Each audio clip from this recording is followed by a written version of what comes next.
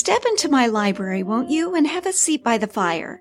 This is Jennifer Passarello from Circa19XX.com and the Circa Sunday Night Podcast. But tonight, we're not in either of those places.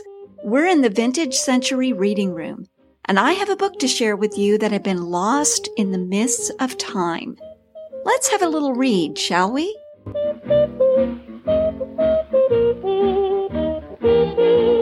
How could I be lonely with a friend like you? For you're driving all my cares away. Well, hello there. Now, I know what you're thinking. Jennifer, what in the world? I know, I said just 2 weeks ago, bye, see you in February. You know, I'd wrapped up season 1 of Circa Sunday Night, and I said, oh yeah, I'm going to take a couple of months off and do some other things and think about the podcast a little bit. And, you know, I'll see you in a couple of months. And here I am again already. What happened? Well, I got this crazy notion. And you know how you get a crazy notion and you just can't let go of it? This tends to happen to me quite a bit. And what I've discovered is that when this happens, it's just better to act on it. Just pluck it out of your head, do something with it, and then maybe you can move on. And so I guess that's what this is. This is the purging of an idea that had seized my little brain. All right, so here is my story. Several years ago, I went to this little bookshop. It was a used bookshop. And I'm wandering around, not looking for anything in particular, just sort of scanning the titles. And in the back corner of this shop, I found this little book, very small, pretty dirty and dusty. And, you know, honestly, it looked like it hadn't been opened for, 50 years maybe, a long time. But this little book had a title that was a real attention grabber. It was called Take a Look at Yourself, and it was by a man named John Homer Miller. Now, I'd never heard of the book. I've never heard of the author. Okay, but I was just so intrigued by that title. So I bought it, and I think I paid, maybe a couple of dollars for it. But my intention was not actually to read it. I was going to use it as a prop in some photos for my website because it has this really cool vintage font on the spine. And, you know, like I said, it was in good shape. It was dirty, but it was in good shape. So I thought, oh yeah, this will be great in photos. So I cleaned it up. I put it in a drawer until I needed it. And then apparently I didn't need it for a long time because it sat there in that drawer for years and I totally forgot about it. Well, I just recently found that book again and I started reading through it. I've got to tell you, it was soothing to my soul. You know, we're headed into a new year, and let's face it, there's a lot of disheartening stuff going on around the world today. You know, I can sit around and feel bad about that, or I can try to fix things, but the problems are so big that I don't even know where I would begin to fix them, and I decided I just can't really fix them. But what I can do is I can work on myself. So one of the things that I decided I wanted to try to do for this new year is work on my friendship with God. You know, he's been a much better friend to me than I've been to him. So, you know, I thought I need to change that. I need to rectify that. So I've been following a daily Bible reading program. I've been getting to know his word a little better. And, you know, just spending more quiet time with him in general. So that's the first thing that I wanted to do. The other thing that I'm trying to do right now is change my thinking. Change my thinking really about everything. I tend to be a pessimist. I tend to go into the death spiral with very little provocation. You know, I get one little thing and it discourages me completely. So I've decided I need to change my thinking. I need to change my thinking about other people, about my circumstances, really about everything. Now, I'm not a big goal setter, but I feel like these two goals, working on my friendship with God and changing my thinking and, you know, guarding my thoughts, are things that I can do and that I really need to do. So this little book, Take a Look at Yourself, well, it's kind of a book that, well, it probably wouldn't be written today. It's in a style that's very direct, as you can tell from the title. Take a look at yourself. But it's also unapologetic. But it's also hope-filled and inspiring. And, I just have loved it. I've only read a little bit of this book, but so far I'm thinking, oh my gosh, this is exactly what I need right now. So I guess you could say that this little project really started out to be all about me. But then the thought occurred to me, and this is the thing that I couldn't let go of, that, maybe my listeners might get something out of this too. So Take a Look at Yourself has been out of print for a very long time. You can't get this book anywhere. There's almost no information about it out on the internet, at least none that I could find. And so I got to thinking, well, if I don't share this with you, you're likely never going to find it. So here we are. If you want to make some radical changes in your life too, why not join me here in the reading room as we discover the secrets of this little book together? Now, this is a short little book, and the chapters are short. So what I thought I would do is break this down and cover one chapter at a time. So I'll read a chapter, share with you some of my thoughts about it, and then 2 weeks later, we'll regroup, we'll read through the next chapter, and so on. Now, that 2-week time frame between chapters is really kind of ideal. I think it'll give us a chance to apply some of the lessons that Miller has to share with us. Okay, so about this book. I have very little information to tell you about it. Apparently, it was written in 1943. And the book that I have was a gift, presumably from one friend or perhaps a sister to another. There's a handwritten inscription on the inside flap, and it reads, "To Betty from Rosie, May 1944. Also on the inside flap is some text regarding the publication of books during wartime. This is relevant, of course, because this book was produced while World War II was still going on. Here's what it says. The wartime shortage of pulp, manpower, and transportation has produced a severe shortage of paper. In compliance with the order of the War Production Board, wartime books are printed on lighter weight paper. This reduces thickness and weight. New books have more words to the page and smaller margins. This reduces the number of pages without reducing reading content. Thinner books save paper, critical copper, and other metals. They help also to avoid wartime increases in book prices. Wartime books appear to be smaller, but their content has not been cut. They are complete. The only change is in appearance." The World War II era felt, I'm very sure, as strange to the people of that time as our current time feels to us. Dark forces were on the march. Young men were returning home, if they were lucky, to start life anew. But what life? How do you come back from that and begin again?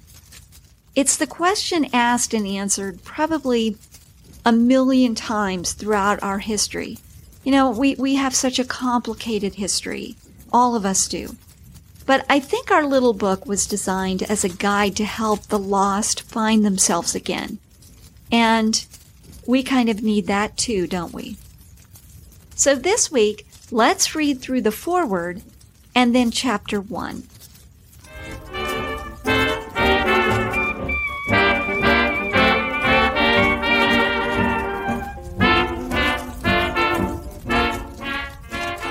Let's start with the foreword of this book. And remember, the title of our book is Take a Look at Yourself, and it's by John Homer Miller. The foreword also, let me make sure. Yes, the foreword was also written by him. Thackeray once said that the world is a looking glass and gives back to every man the reflection of his own face. So it is hoped that the chapters of this book may serve as mirrors in which you may catch glimpses of yourself as you really are, to the end that you may be inspired to be what you are capable of becoming. Self-knowledge must precede self-improvement. Human nature responds instinctively to the suggestion, take a look at yourself. Curiosity about yourself is a universal trait. You are more interested in yourself than you are in anything else in the world. However, you may have another characteristic equally strange, an unwillingness to see yourself as you actually are. The last person you may want to meet is yourself. Oftentimes, your chief vocation may be trying to run away from yourself. You may be afraid of your own company. You cannot bear to be alone with yourself. Arthur Garfield Hayes, in his autobiography, The City Lawyer, expressed a typical characteristic of modern man when he wrote that he was highly allergic to being alone. Yet every achievement in your character and personality is conditioned by your willingness to check up on yourself. This book is not intended to be a consecutive study on an academic subject. The chapters are related only in the sense that they all deal with the individual in his multiple relationships with himself, other people, his world, and his God. They are not intended to be technical treatises making claim to originality or requiring special research, but simple, practical discussions of everyday life situations for everyday people. Each chapter is more suggestive than exhaustive. Much is left to the imagination of the reader. What has been left out may be quite as important as what has been put in. The content is more illustrative than explanatory. The illustrations sometimes enable the reader to see great truths which an academic discussion is powerless to explain. J.H.M. Chapter 1. Your life is what you make it.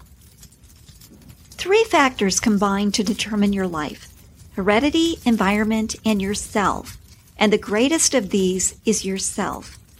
If you find nothing in life, invariably it is your own fault. Boredom and futility are the result not of where you are or how much or how little you have, but of what you are. There's nothing hopeless about life at any time in any place. There are only people who have grown hopeless about their own lives. Life, even under circumstances over which you have no control, is largely what you make it. The elderly Englishwoman revealed a spirit greater than anything that could happen to her when she wrote after her home had been bombed, "I would not choose to be living in any other place or at any other time." To such a person, under any circumstances, it can be said, life is what you make it. What life means to you is determined not so much by what life brings to you, as by the attitude you bring to life. Not so much by what happens to you, as by the attitude you take toward what happens. Circumstances and situations do color life, but you have been given the power to choose what the color shall be. The seasick passenger in the middle of the Atlantic was doing exactly that when the steward said to him, "Don't be downhearted. Nobody's ever died of seasickness." The stricken passenger moaned, "Oh, don't say that. It's only the hope of dying that's kept me alive so far." Life is what you make it, because living is at least 90% attitude. 2 people in the same situation will see entirely different things. What is opposition for one is opportunity for another.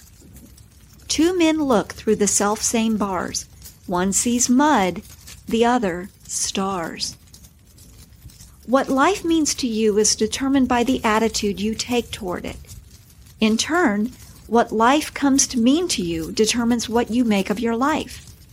The path you actually take in this world is determined ultimately by what you conceive to be the nature of things. In consequence, your living is determined more by your attitude than by your ancestry. Your life is more mental than environmental. It's more than heredity or environment. It is you yourself who determine what your life shall be. As you think in your heart, so you are and so you will become. You live in the direction of your thoughts. Shakespeare's Macbeth saw life as a tale told by an idiot, full of sound and fury, signifying nothing. In consequence, Macbeth became what he thought. He believed in nothing, and as a result lived and died for nothing. Life means what you choose to make it mean. Many people, like Macbeth, Make it mean exactly zero, full of noise, but amounting to nothing. Or, like Theodore Dreiser, make it mean a complete illusion or mirage in a wholly inexplicable world. He said this, "I catch no meaning from all I have seen, and pass quite as I came, confused and dismayed." At the other extreme, we hear the Apostle Paul declare, "For me to live is Christ." Paul would say, "Life is what Christ means to me. Christ is what I want to make of my life." The Apostle Paul is Christianity's chief example of the truth that you have the power to determine what your life shall be. One day he was making of his life one thing as Saul of Tarsus. The next day he was making of his life something else altogether. Where once his great ambition had been to persecute and kill Christians, now his all-possessing desire was to become Christ-like. Even so, Christian faith stands before every man, saying, life can be what you choose to make it. You need not stay the way you are. You can change from what you are now to what you should become. You can make your life vastly more meaningful than it is now.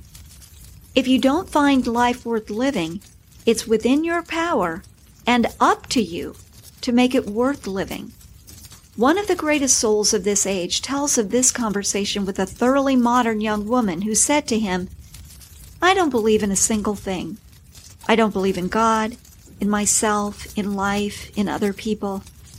There's no purpose to life. There's no meaning." "Well," I replied, "it doesn't seem to have done you much good, does it? At 25, you're bored, cynical, critical, out of joint with yourself and with life in general. At 25, you should just be beginning to live gloriously. But now you've run through your resources and don't know what to do. At 50, life for me is getting better and better. Every year is finer than the last, and the adventure of living is glorious. I don't know what it is to have a bored or cynical hour. Now, my way seems to be working, and yours doesn't. Isn't that true?" She admitted that it was.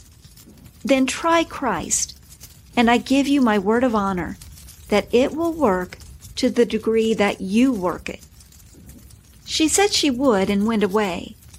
A few hours later, the telephone rang and someone came saying that there was a lady at the phone who said she had just 2 words to say and that those 2 words would be understood. The 2 words, "It works." A year later, she wrote to me and said, "It still works." It does work, with everybody who really tries it. Underscore this basic truth. If life is worthwhile, it's not because you found it that way, but because you have made it so. Now, Christian faith is unequaled in its power and resources to help you make life worth living. It's here that irreligion shows itself up for what it really is. It has no power to help you see meaning in life, to get the most out of yourself, or to make life worth living. Listen to Clarence Darrow, who's universally remembered as an atheist, when he says, "If I were a young man with life ahead of me, I think I'd chuck it all, the way things are now. The odds are too great against you, and anyway, the world is all wrong nowadays.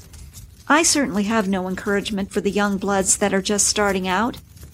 The sooner they jump out of windows, the sooner they'll find peace."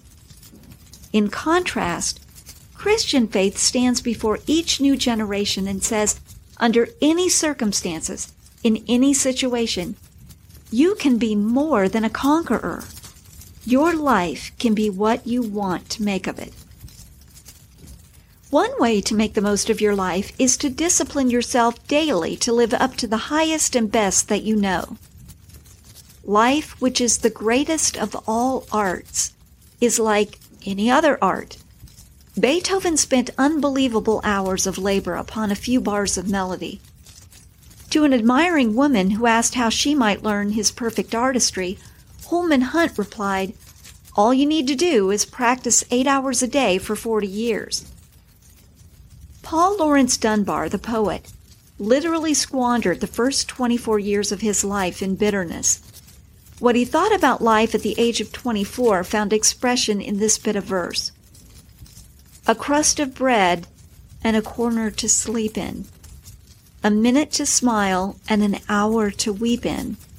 A pint of joy to a peck of trouble. And never a laugh, but the moans come double. And that is life. Dunbar died of tuberculosis at the early age of 34, but not before something happened which changed his whole attitude toward life. Then, instead of living down to the lowest, he began living up to the highest he knew and believed. He determined that never again would he hold ill will toward anyone who had wronged him. Listen now to his revised version of life. A crust and a corner that love makes precious, with the smile to warm and the tears to refresh us. And joy seems sweeter when cares come after. And a moan is the finest foil for laughter. That is life. Life is what you make it. It's largely an attitude. Your life can be transformed by the renewing of your mind, by the changing of your attitude. Here is a second suggestion which will help you to make more of your life. Discipline yourself to live by some design, under some vision, for some purpose greater than yourself. If you have an idea of what you intend to do with your life, you have an immense advantage over your friends who have not. You have something to work for. You have a vision that gives your life direction and a purpose that gives meaning to your days. One of our widely read modern writers has said, "We just slide along through life." But if people would only give, just once in their lives, the same amount of serious reflection to what they want to get out of life that they do when they're considering what they want to get out of 2 weeks vacation, they would be startled at the aimless procession of their busy days and the trivial false standards they subscribe to with their blood and sweat. To make the most of your life, you need to live by some design, under some vision, for some purpose greater than yourself.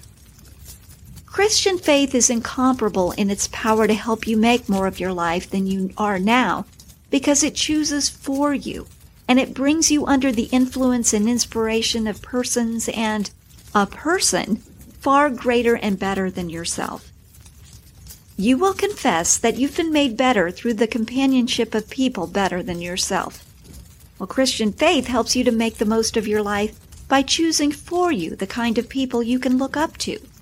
Moreover, it's the companionship with the noblest souls on earth that ultimately leads you into fellowship with the highest in heaven. Modern psychology affirms that vital religious faith cannot be equaled in the art of helping you to make the most of yourself, in its power to help you daily live up to the highest you know, by a design, under a vision, for a purpose greater than yourself, and in fellowship not only with the noblest souls on earth, but with the highest in heaven. The Church holds before you this fact, confirmed in the lives of Paul, Augustine, Francis of Assisi, and millions who, humble and nameless, the straight, hard pathway plod. You can be more than a conqueror. No circumstance or situation need stand between you and your highest self. Life can be what you choose to make it.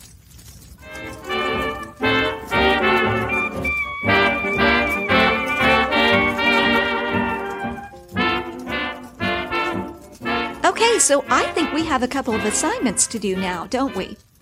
Remember that in this first chapter, Miller gave us 2 disciplines that we can put into practice to start changing our lives. So maybe that's what we should do over the next 2 weeks, is try these out in our own lives. All right, what were those disciplines? Remember, there were 2 of them. The first one was discipline yourself daily to live up to the highest and best that you know. Now, what does that mean from a practical standpoint? Well, I can tell you what that means to me. I think it's really important that we monitor what we put inside of our brains. You know, there's so much ugly stuff out there. On the internet, in social media, there's just a nastiness, a meanness, out there that do not lift us up, that bring us down. There's just a whole lot of bad stuff out there.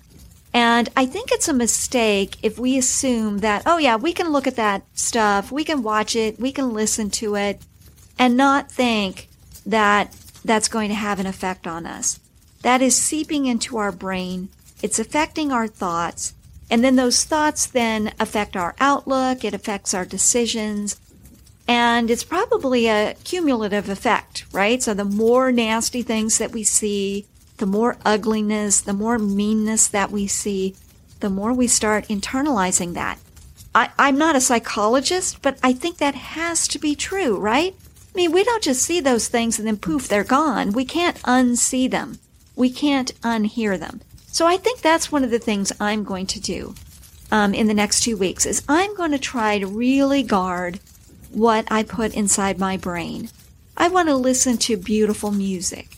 I want to see beautiful pictures or, go outside and look for the beauty in this very brown, world. There's no leaves. There's really not a whole lot of color. It's all brown and gray right now. But there's still beauty out there to behold. And so I'm going to look for that. That's one of the things I'm going to try to do for discipline number 1. Okay, discipline number 2. Discipline yourself to live by some design, under some vision, for some purpose greater than yourself. That's what I'm going to have to think about. What is the purpose greater than myself? I'm a person as an introvert that tends to live most of my life internally. I don't think that's really what we're supposed to do. I think Miller's right here. I think we're supposed to look outward and find something beyond ourselves. Don't think about ourselves quite so much, but think about the needs of other people. And I guess the best place to start is with the people that we see every day. Our family, our friends. Again, we can't change the world, but I guess what we can do is we can look around our little neighborhood, our little circle of people, and maybe try to look at them and their needs first and not look so much internally. Okay, well, let's give it a try. I don't know. This is probably not going to be easy. Remember, it takes a lot of practice. And so I think that's what we're going to have to do in the next couple of weeks. Well, good luck to you. Come back here in a couple of weeks and we'll dive into chapter 2 and we'll probably have a couple more assignments at that point. In the meantime, have a great couple of weeks and I'll see you soon.